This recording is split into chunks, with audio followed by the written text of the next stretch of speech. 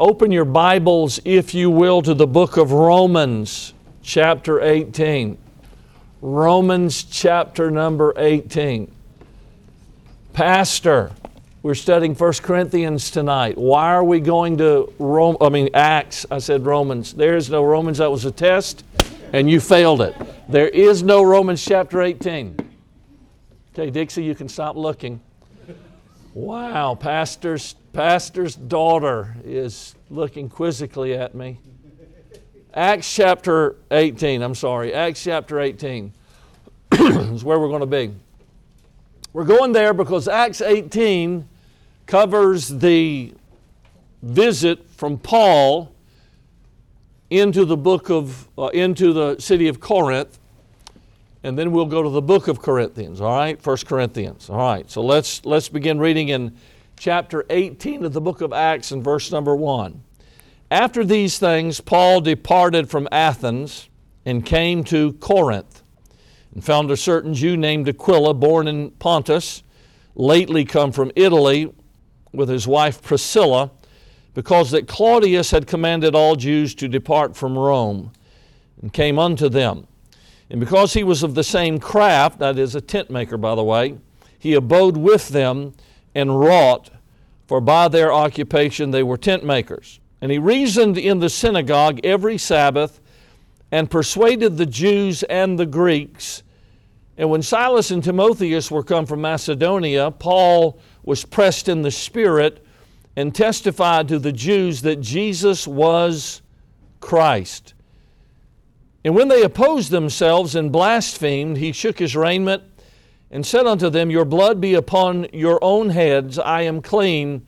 From henceforth I will go unto the Gentiles. And he departed thence, and entered into a certain man's house named Justus, one that worshipped God, whose house was joined hard to the synagogue. And Crispus, the chief ruler of the synagogue, believed on the Lord with all of his house, and many of the Corinthians hearing believed, and were baptized. Then spake the Lord to Paul in the night by a vision, Be not afraid, but speak and hold not thy peace, for I am with thee, and no man shall set on thee to hurt thee, for I have much people in this city. And he continued there a year and 6 months, teaching the word of God among them. So let's take a moment and pray. We'll come back to this in just a little while and draw some notes out of this scripture we've just read. Lord, we love you, and we thank you today for your love. Thank you for the joy of knowing Charlie Brown is in heaven. What a peace that is. Thank you for that wonderful day that I remember so clearly, in which I was able to share the gospel with Charlie, and he opened his heart to Jesus Christ. I'm grateful. I pray you'll bless. And Lord, just help us to always be busy about telling people about you. I pray that you'll bless Max and be with him, give him comfort. For Linda and Betty, help them, strengthen them. And God, do in our midst what only you can do. And we'll thank you. In the name of Christ, my Savior, I do pray these things. Bless our service tonight. In Jesus' name, amen. When the Apostle Paul came to the city of Corinth, it was a cosmopolitan city of 600,000 people. Now that's a big city today, but you can imagine how enormous that it was in that day and time. Paul would spend 18 months there, a year and a half of his life he invested there in Corinth, and in establishing a Corinthian church there for the honor of the Lord Jesus Christ. Corinth, at one time, had been destroyed by the Roman general Mummius. Now, that's an unusual name. I don't know if it was because he was extremely stiff as a child, certainly wasn't double jointed, or perhaps he loved his mummy. I don't know why he gained that name. Names had meaning in those days. But General Mummius defeated the people of Rome because they had, in the Achaean War, during the revolt against the Roman government, they were punished for that. The people were sold into slavery, and all of their land was confiscated by the Romans under Mummius. Later, Julius Caesar realizes the strategic importance of Corinth, and so he set about to rebuild the city, and he did such a good job at it that it soon became the seat of the Roman province in Achaia and one of the great centers of commerce in the world at that time. In fact, every 2 years, the Isthmian Games would be held there. The city would be crowded with spectators and people that had come to see that.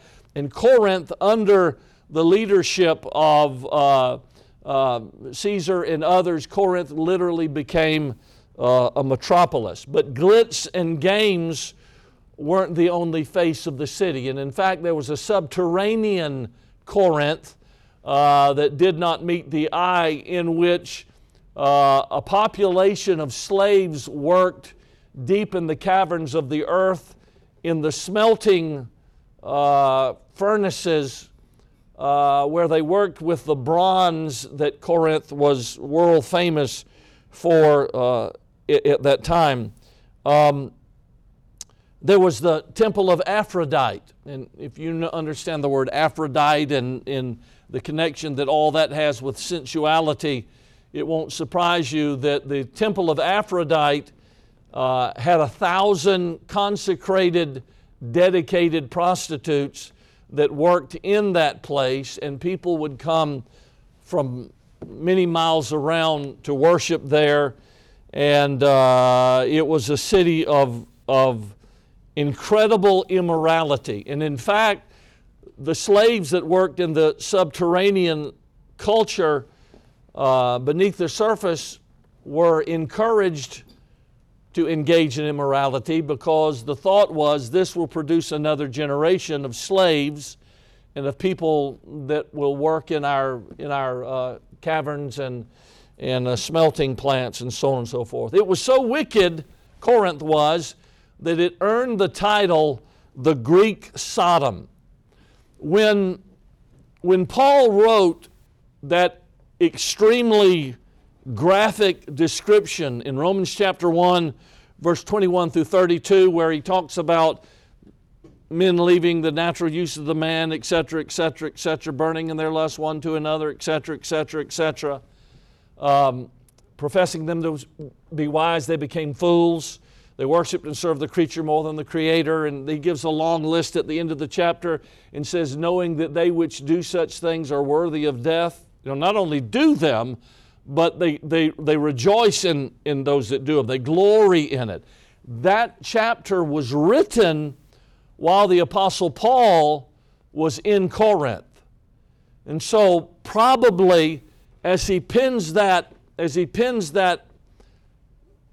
graphic description, he's probably drawing that description from the culture in which he was in at the time, writing to the Roman Christians.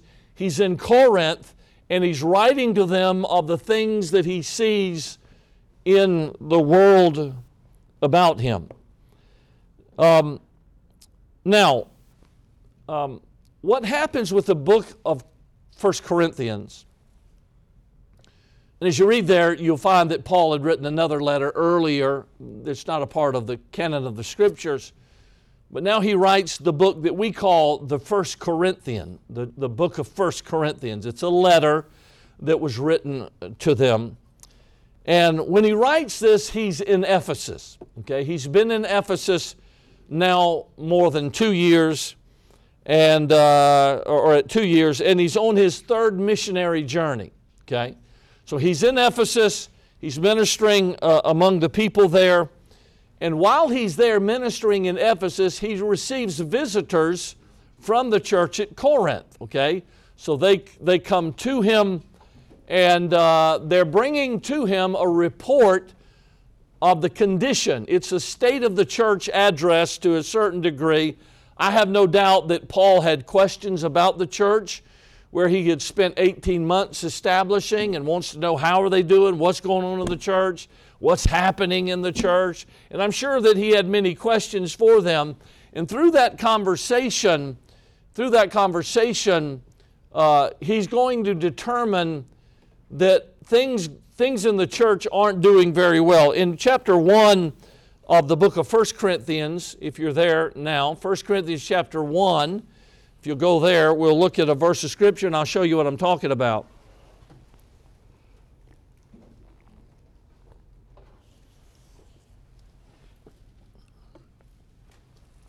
Chapter 1, verse 11, Paul said, "For it hath been declared unto me of you, my brethren, but them which are of the house of Chloe, that there are contentions among you."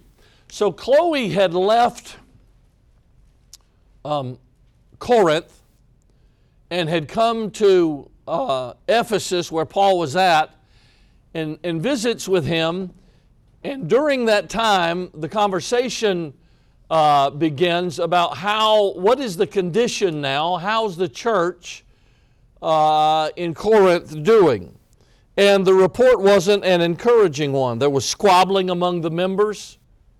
If you read the book of Corinthians, the first book here in particular, the first letter, you'll find out that there were rivalries based on personalities. We'll look at that in just a moment. I'm of Paul, I'm of Apollos, I'm of Cephas. Okay, so they're rivalries based on personalities. There's immorality in the church that is being ignored by the leadership and by the people. They're suing each other. Where do we get our guidelines for lawsuits? We get it from the book of Corinthians. We find out in his letter, Paul deals with that. You're bringing your issues before a world that's lost, and you're a reproach to Christ, okay? And so there's rampant abuse of the gifts of the Spirit. People are jumping up over here and jumping up over there, and all they're trying to do is steal the spot like, I got the better gift, while ignoring the gift of helps and administrations and other things. They're trying to grab the spotlight and stand center stage by their own giftedness, okay? They're abusing the gifts of the Spirit. The gifts of the Spirit were given for the edification of the church. That's not the building, that's the people that are there. So my gift should edify you, your gift should edify me, but they were doing it for glory. Sort of like a person that stands up to sing, and rather singing to be blessed, they're going to sing to exhibit their voice, and they're going to give you a side profile as they sing so that you might be impressed by their beauty, okay? Now this church, the church at Corinth, when you read the letter from cover to cover, you have to become impressed with the fact that this is probably the most gifted church in all of the New Testament as far as just what we would consider these people have got talent. I mean, metropolis city, probably a big church, and a lot of people vying to do something in that church. Years ago, in the early years of our church, I asked our church, what do we want as a church? What would we like to be known as? And we went down through a list of things. Financial? Do we want to have a great choir? Do we want to have locally famous people come to it? What's our goal? What are we really looking at and trying to do? And one of the things that we determined was not that we be gifted, not that we be talented, but that we be faithful. Because the one thing that's required of stewards is that a man be found faithful. And I'd rather us have a faithful church than any other kind of church at all. And the problem with the church at Corinth was that they were gifted, but they were also the most unspiritual probably of the entire lot, with the exception of perhaps the church at Laodicea.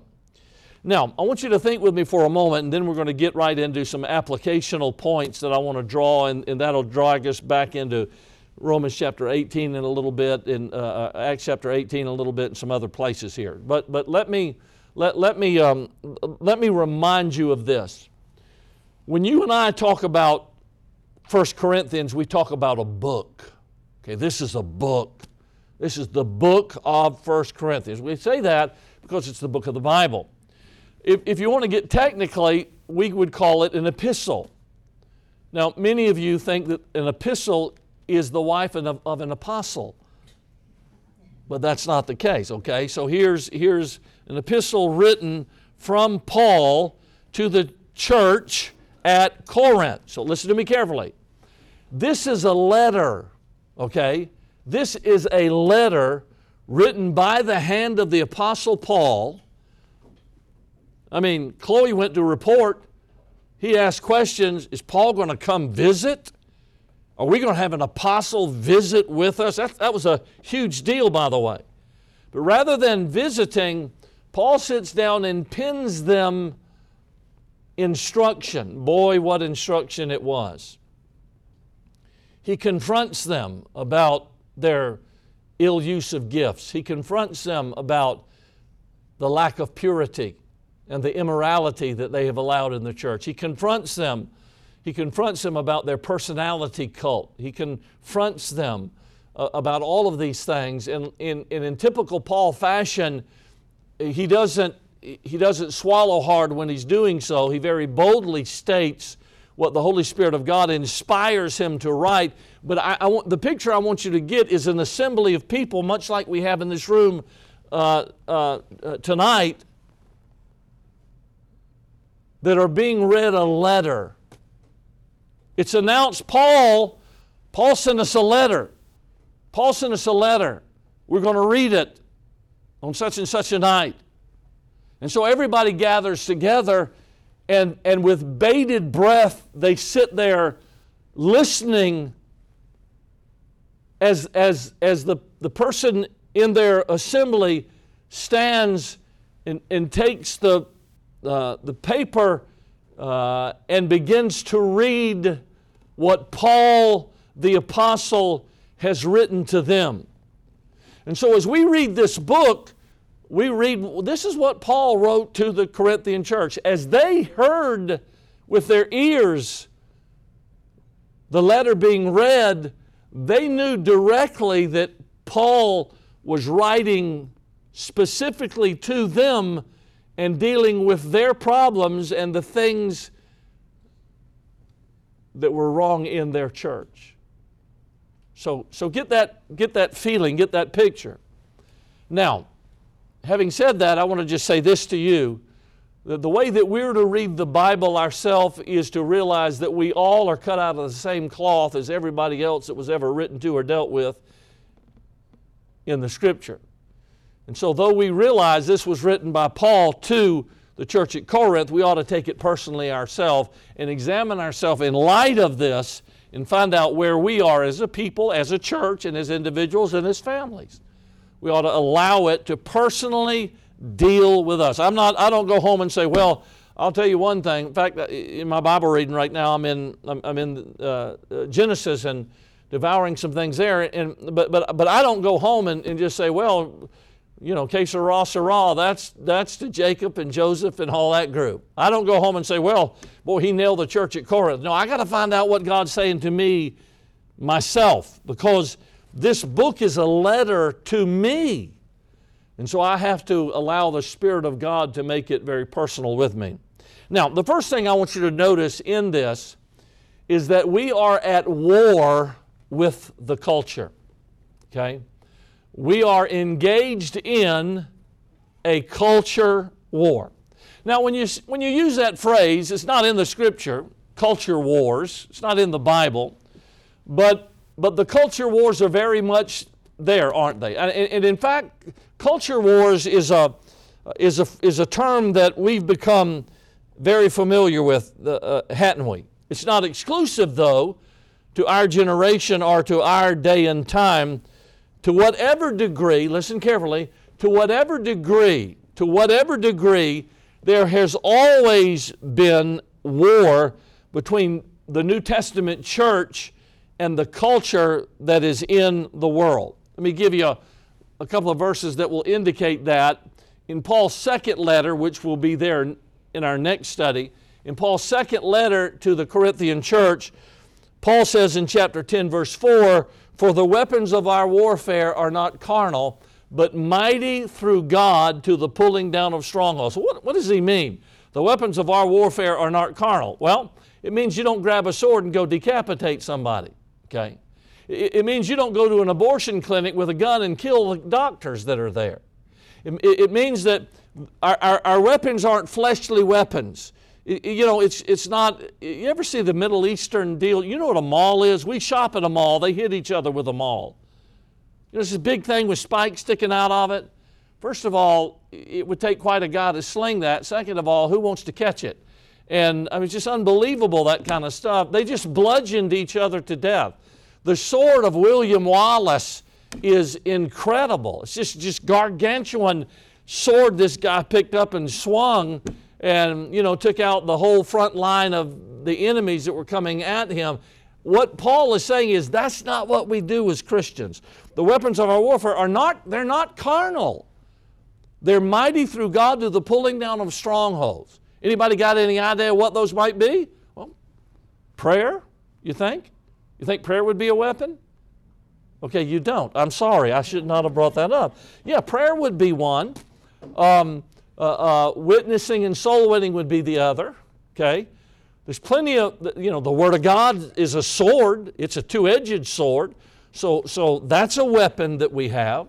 And so there's a culture war. 1 Timothy chapter 1, verse 18, Paul wrote his son in the ministry, and he said in 1 Timothy 1:18, "This charge I commit unto thee, son Timothy, according to the prophecies which went on before thee, that thou by them mightest war a good warfare." So Paul's not talking about a physical battle where we go out and say, we taken over. No, Paul's talking about a spiritual battle where we do our fighting with the spiritual weapons that God has placed at our disposal. It's a lot easier to punch somebody than it is to pray for them. But punching them will do no good. You can scream at people all day long and demand and yell and holler, but you know what? When you get on your knees and you pray on your knees, what happens is they don't walk away with a bruised face, they walk away with a changed heart. Because prayer goes to the depths of people. I was at a meeting. I was at a meeting sometime back, and a priest was bragging on, he was making a speech, and he was bragging on the great revival that took place with Charlemagne. And I sat there and laughed hysterically inside. I wanted to raise my hand and say, "Sir, have you ever studied any history besides what was penciled by your people? You know how Charlemagne had a great revival? He stuck swords under people's chin and said, 'Convert or die.' That's not conversion. That's not real revival. And so Charlemagne goes and converts the whole world around him. Why? They wanted to eat their next meal and live for the next sunrise. And so that's not how you do, that's not how you convert people. Ask Magellan. Okay, it didn't work well for Magellan. Okay, and others that used that type of conversion tools. So notice in chapter 1, look at verse 2. Okay, everybody with me? Verse 2, chapter 1, 1 Corinthians. Unto the, what's the next word? Church. Okay, all right, stay with me. Unto the church of God which is at Corinth, okay? So there's two things I want you to underline in your mind here. You've got the church, and then you've got Corinth. And between those two, there's more than just those few words. There's a great gulf fixed. The church and Corinth. What is a church? It's an ecclesia. It is a called out, it's not just an assembly. There are other assemblies that have nothing to do with God. In fact, there were assemblies that were mobs that were coming together to break the law. What is a church? A church is a called out assembly, called out by God of baptized believers who unite in a faith in Jesus Christ. That's they're called out of the world, okay, in order to serve the Lord together. So there's a great gulf between the church and between Corinth, and the gulf is between what they believe,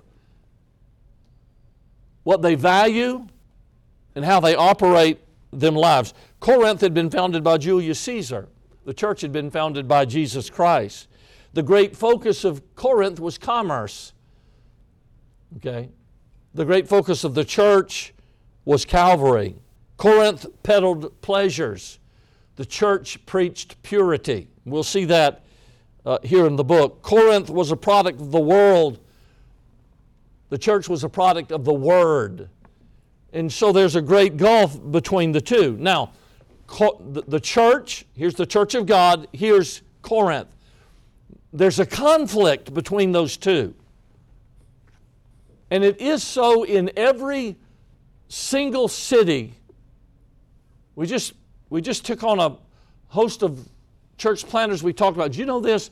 Did you know that in every city that they go to, there's not going to be a welcome mat rolled out and saying, "Thank you, we're glad you're here." There's going to be conflict. You know why? Because the God of this world is going to see to that. I never forget when I went over to India and they protested us being there, handed out leaflets calling for our death. And while I was in the stadium preaching, they were literally circling the stadium, having a protest about what we were doing within the stadium. Excuse me.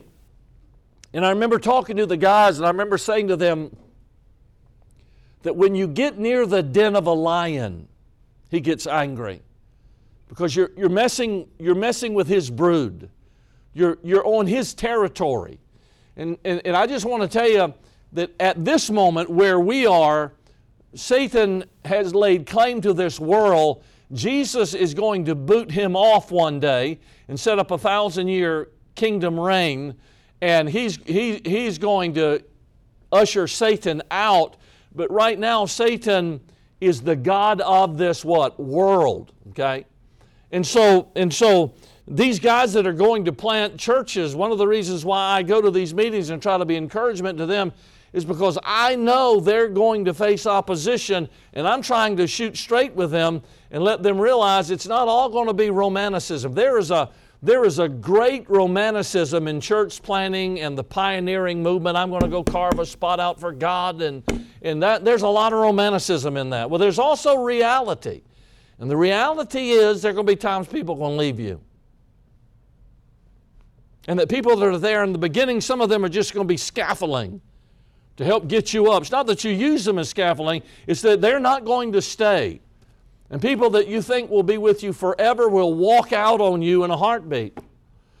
My pastor, after 40 years of pastoring the same church, I sat down with him one day at a meal in Savannah, Georgia, and I said, "Preacher, can I ask you this question? After pastoring a church for 40 years,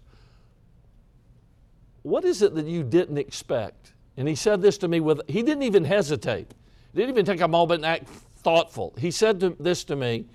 He said that after I marry people, I'm there when their children are born.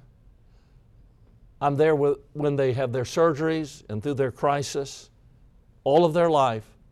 They will walk out of our church and walk away without ever even giving me a phone call. So I never was prepared for that. And I want to just tell you, that Satan is working, and all these young people that are going out to do a work for God, they're going to have disappointments. Why? Because the roaring lion is there trying to bring divisions and things into a church. Now, the church at Corinth, remember, they're in a metropolis. Okay, metropolis is going. The church is growing. Well, what happens is it invades the church, it infects the church, and it stunts the growth of the church. This is what Andrew Bonar said, preacher of many years ago. He said this, he said, "I looked for the church and I found it in the world. And alas, I looked for the world and I found it in the church."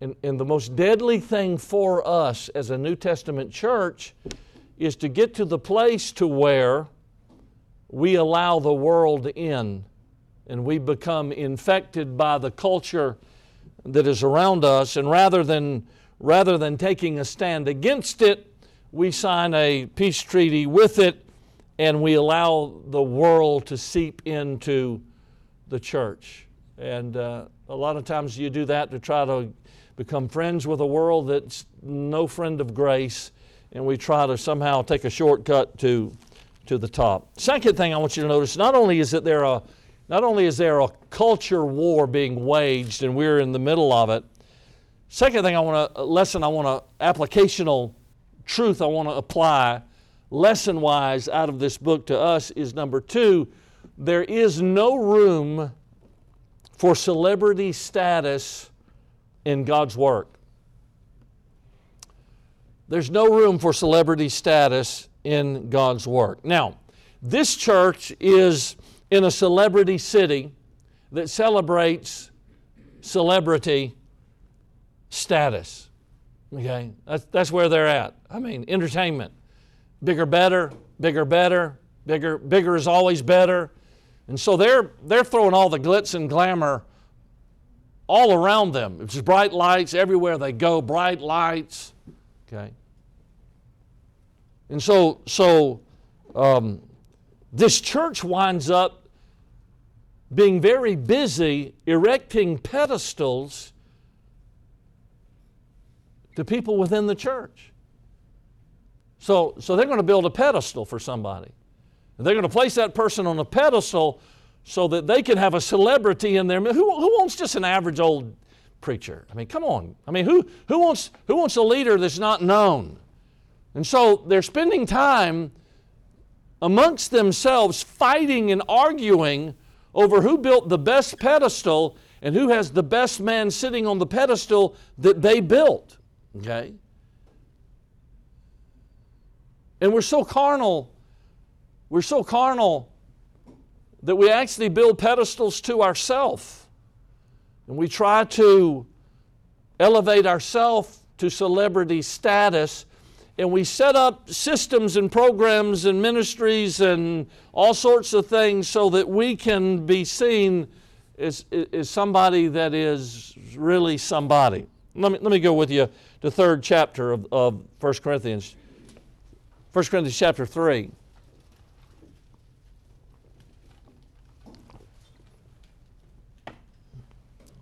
Now get your pencil out or your pen out, your highlighter, because there's a couple of words in here you need to underline. All right? And I, brethren, he writes to the church, could not speak unto you as unto spiritual. Ouch. Ouch. I couldn't address you as spiritual people, but as unto, here's the word, carnal. I couldn't talk with you like you were spiritual because you're carnal, even as unto babes in Christ. Boy, that's pretty blunt. I mean, if you think about it, you're just an infant. This is condescending, but it's true. Verse 2, I have fed you with milk. Okay, you're not seeing the humor here. I fed you with milk. He's saying basically, you want your baba, Gavin? Okay, no, that's not it. All right, Gavin. Gavin, would that insult you if I said Gavin doesn't eat meat, Gavin doesn't like steaks, he likes a baba? Okay? That would be an insult, wouldn't it? Okay, maybe not. All right, here we go. So he's writing, these are grown people.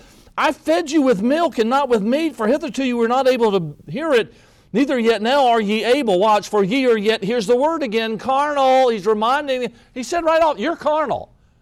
He goes on down a little bit and says again, you're carnal. For whereas is there among you envying and strife and divisions, are you not, here's the word again, carnal, and walk as men?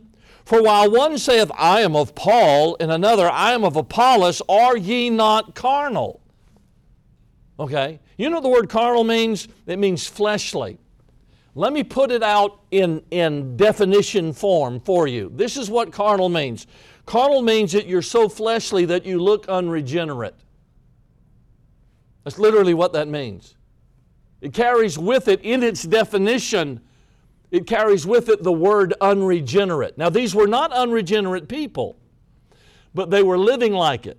What Paul is saying there, when I look at you from a distance, I can't tell you're saved. You look unregenerate. You look just like lost people do because you haven't grown. I can't give you meat. You can't have any true growth. You're still on a spiritual baba. Okay? And so this is powerful language. Now, why did he call them carnal? You know why he called them carnal? Because they were worshiping men. Now look at me and listen to me. There's nothing more carnal than that. There's nothing that is more of an insult to the God of creation, to a holy God, than for a man to be set upon a pedestal when only God deserves a throne. Kingmakers amongst us, people that would crown themselves king. When Napoleon ascended the stairs, if you ever go to the Louvre in Paris, there's a picture of Napoleon reaching out and taking the crown from the Pope's hands and placing it upon himself, because he says, basically, I receive my crown from no man. I crown myself. And that's what we've done today. We've crowned ourselves. And notice what he says in verse 5. Who then is Paul? Well, wait a minute. Who's writing this? Who's writing this? Paul. So you know Paul is saying, who am I? Now, this is transparent and honest. Who am I? I'm Paul. You know who Paul was? Paul's a guy with blood-stained hands. He has blood-stained hands. He's going to write in the 13th chapter, we'll go there in just a little bit, he's going to write about love. Here's a guy that didn't know what love was all about until he met Jesus. He hauled people off that were screaming for their lives, and children were standing at the door crying for their mom and dad, and hauled them to be executed. Okay? When he was arrested by Christ on the Damascus Road, as we studied in our Sunday school class, Paul was going there to kill people. Here's a guy that had blood stained on his hands, you see. And so he understands what mercy is all about. You know what he says about himself? I was the chief of sinners. And so he writes to them here and he says, wait a minute, by the way, who am I? Who do you think I am? Who is Paul? Who is Apollos? All we are but ministers by whom ye believed. By ministers. We're just ministers. We told you about Jesus, and because we told you about Jesus, you're taking this to an extreme. I want to tell you that I love Bobby Richardson. I love him. I got a baseball bat signed by him, baseball signed by him. I got books he sent me with his name in them. His personal biography he signed for me. I love him. He led me to Christ. He told me the story that night that brought my soul to Jesus Christ as a 12-year-old boy. But I don't worship him. You see, we have to get it. And Paul said in verse number 6, I planted, Apollos watered, but God. Two words there that are key, but God, but God, but God. Whatever you do that amounts to anything, you wouldn't do it but God. You wouldn't have accomplished it but God. There's no fruit but God. There's no accomplishment but God. So when man erases God out of the scene and climbs onto the pedestal in God's place, it's an insult to God. These people were men worshipers. They were creating a personality cult. They were elevating men to a celebrity status, and that's exactly what the world does. You want to see that? Go to Hollywood. The most shallow people in the entire planet live in Hollywood. I'm stunned. First of all, I don't give a backwards flip in a bowl of pudding what your opinion is on anything just because you're an actor. You think I care? I mean, they got these women sitting around in this circle. What's it called? What is it? The View. I don't care what their view is. My wife loves the show. No, I don't know. Everybody knew what it was, but they were like, I'm not going there. What program are you talking about, Pastor? No, really, I could care less what their view is on anything. They are the most shallow, narcissistic people that ever walked the face of the earth. They love animals and kill children. I mean, you want to talk about perverted, it's unbelievable. And it's an insult to a holy God. Now, look at me. It's okay to honor men who have been faithful. Nothing wrong with that. Don't let the pendulum swing now where No. Thank God for the people that have invested in your life and that have loved you to Jesus. Thank God for them. Honor them. And there's absolutely nothing wrong with expressing your gratitude to them. But we must never worship them and put them above what they are. The best of men are just men at best. The best of men are just men at best. And whenever you see a movement, and they're in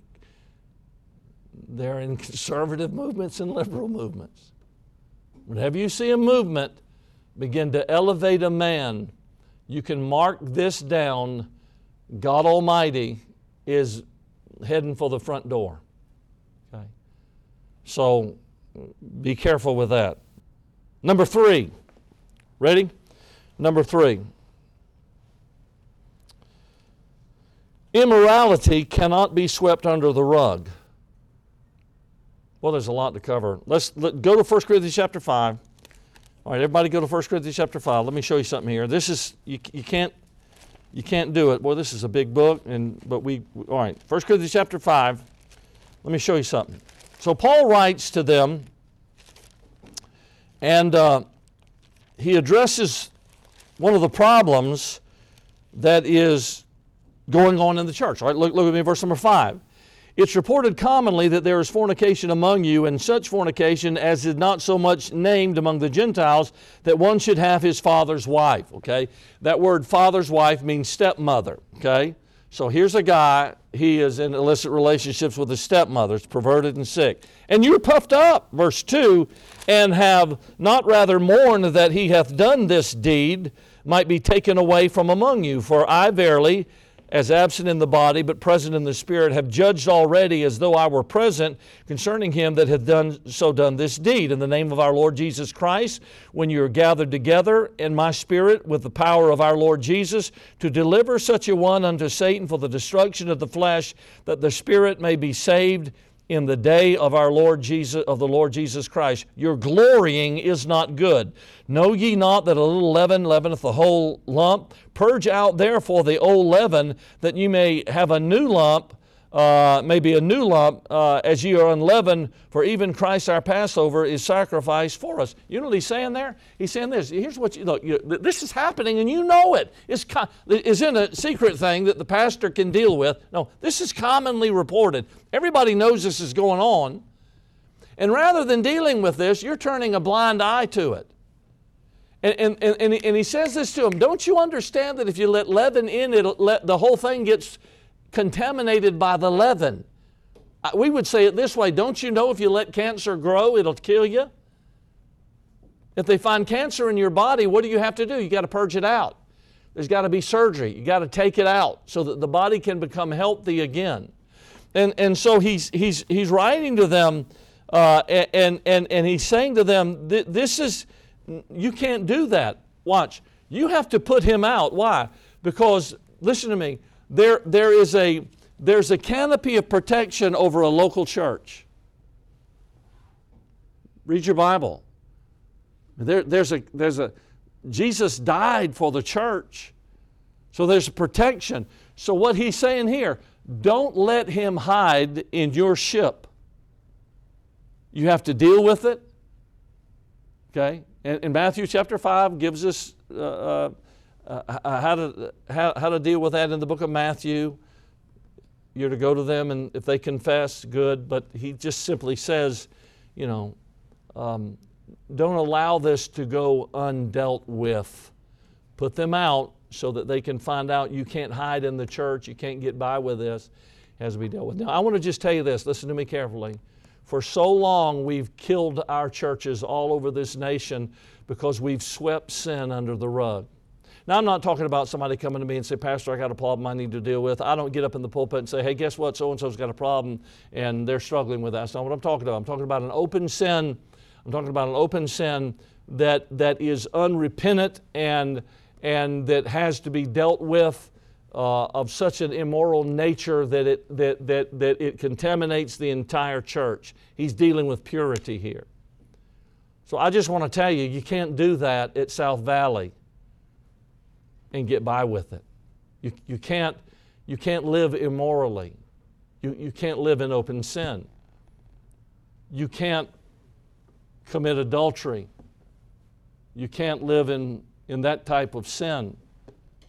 In the past, we've had to deal with people that were involved in some things that were of a deviant nature. You have to deal with that. Why? Because the purity of the church is at stake. Now, I didn't write this, so this isn't. I didn't design this.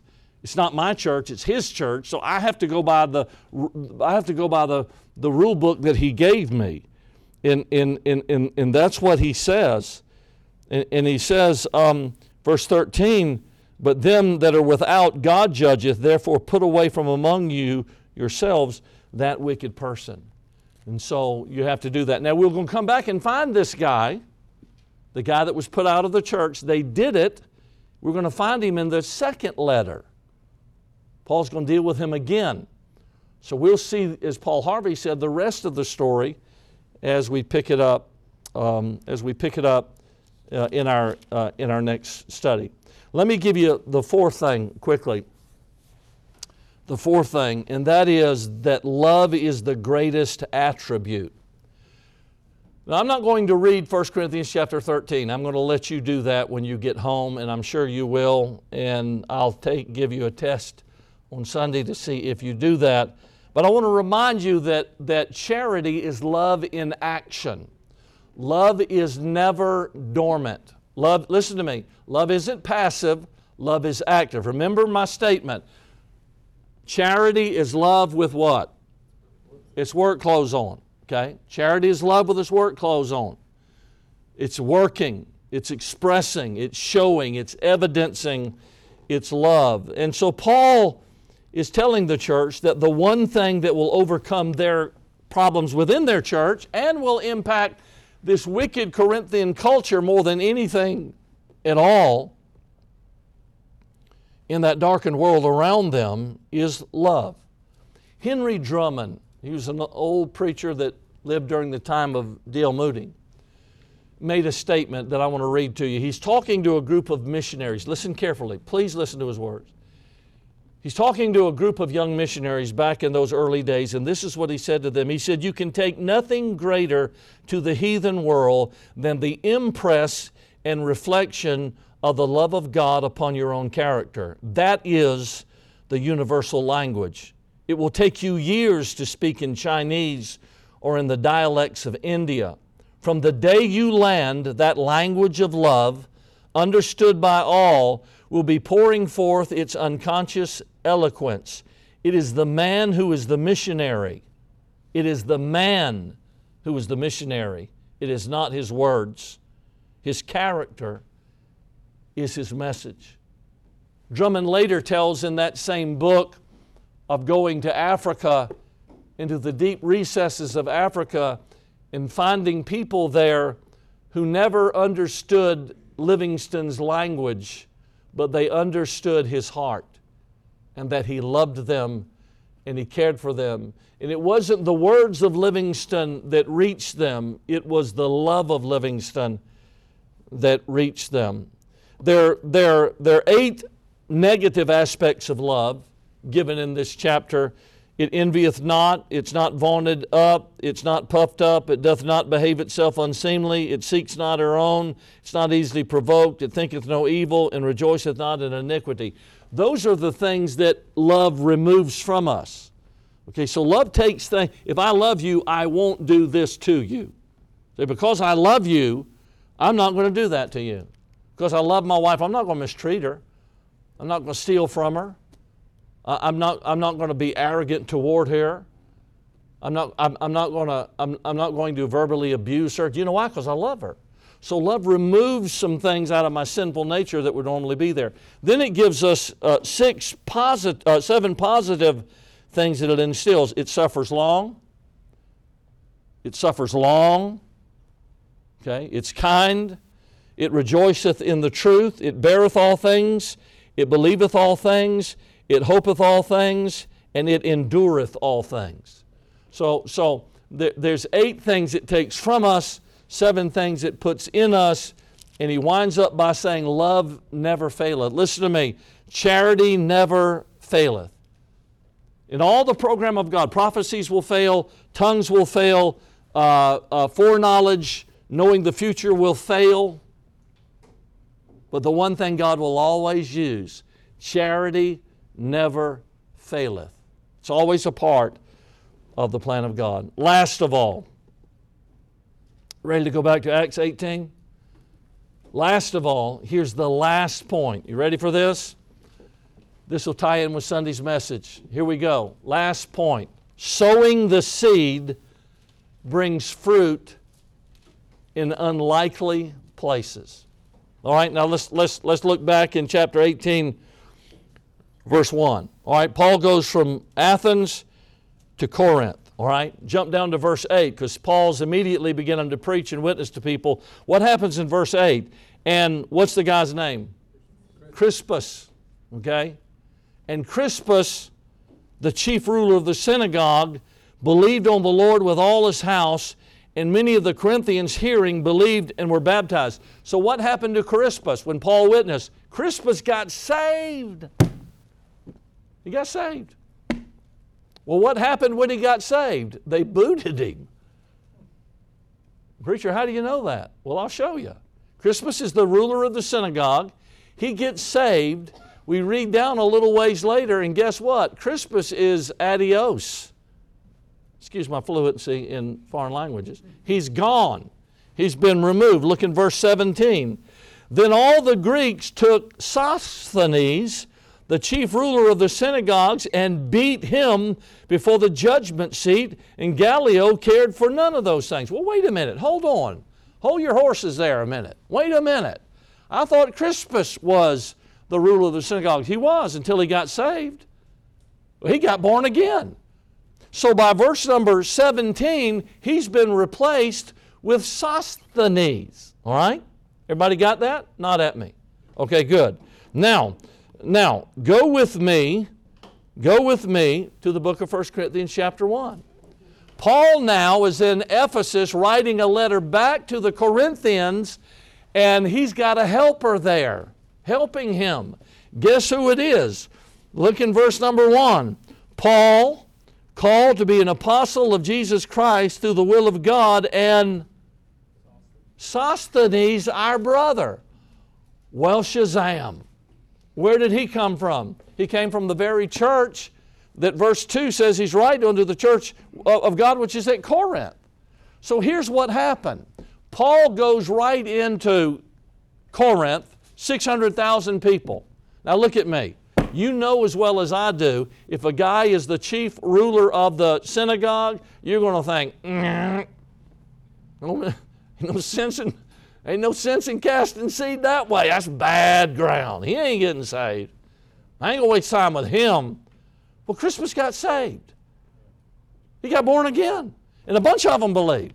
So he's booted out and Sosthenes is put in, so Paul would think probably, well, it happened once. That's a strange deal. You know what he did? He witnessed to that guy too. You know what happened? That guy gets saved. And now he is at Ephesus with Paul. He's a co-worker with Paul, and Paul says, guess what? I'm writing this letter to you, and guess who's here with me? Sosthenes. Remember him? He was your chief ruler. And they beat the tar out of him. Why? Because he got saved. Okay? That's exactly what is happening here. Two very unlikely converts, Crispus and Sosthenes, both rulers of the synagogue. Now look at me. Look at me. Listen to me. Is the seed yet in the barn?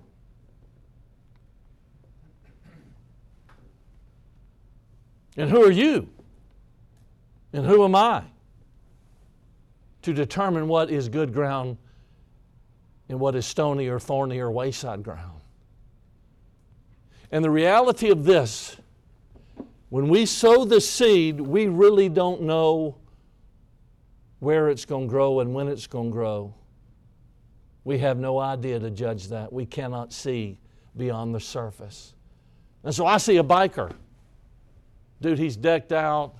He looks rough. Well, I ain't giving him the gospel. I've told you the story, how I promised God I'd witness to somebody every day, and I'm walking past this. There were like 10 bikers. These weren't doctors and lawyers. These were bikers. And I'm walking past them, and God said, I want you to witness to them. And I said, that's probably not good ground. And I kept walking. And God said, you told me you'd witness to everybody. And Lord, I understand that, but I don't want to waste time. I want to put, if I'm going to throw seed, I want it to be thrown on good ground. Well, that's not my choice. And I turned around and went back to them, and I started talking to them about their motorcycles, and every one of them took a track from me.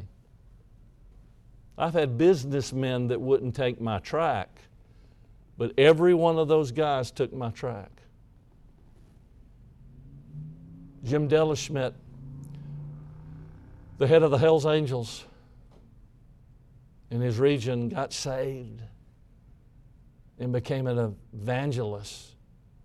You look at him and like, he's not too good ground. I just finished a book called The Last Outlaws. It's about the Dalton boys. Two of them got killed in the Coffeyville raid. They tried to rob 2 banks, and they used to be lawmen. Then they turned bad, and Bob and Grat got gunned down on the street. Emmett got shot full of holes, and they put him on a stretcher and said he's gone, and he lived miraculously. The doctor took out 20 pellets and slugs out of him, and he lived. You know what happened later in his life? He got saved and got baptized. Emmett Dalton, the Dalton boys, yeah, he got saved. Look at me. We have no way of knowing whether Crispus or Sosthenes will get saved or not. The only thing we can do is give them seed. Just give them a track. Just give them a shot. Just throw seed their way. Just tell them Jesus loves them. Just give them the opportunity. And let God do the rest. That's a great story to me. That's just a great story to me. Get the seed out and you will be amazed at what God does with what you plant. Well, let's pray and ask the Lord to bless our study tonight. Father, we love you. Thank you for your love for us. Thank you for the book of 1 Corinthians. I pray you'll help us to learn and to let this book imprint our life. As we look forward, Lord, to Vision Sunday this Sunday, where we share some exciting things that we're looking forward to doing, and just thank God for the past and the good things you've done. I pray you'll bless us and help us, and I pray that everything we say and do would be pleasing to you, and we'll give you glory for all of it. In the name of Jesus, we pray these things. Amen.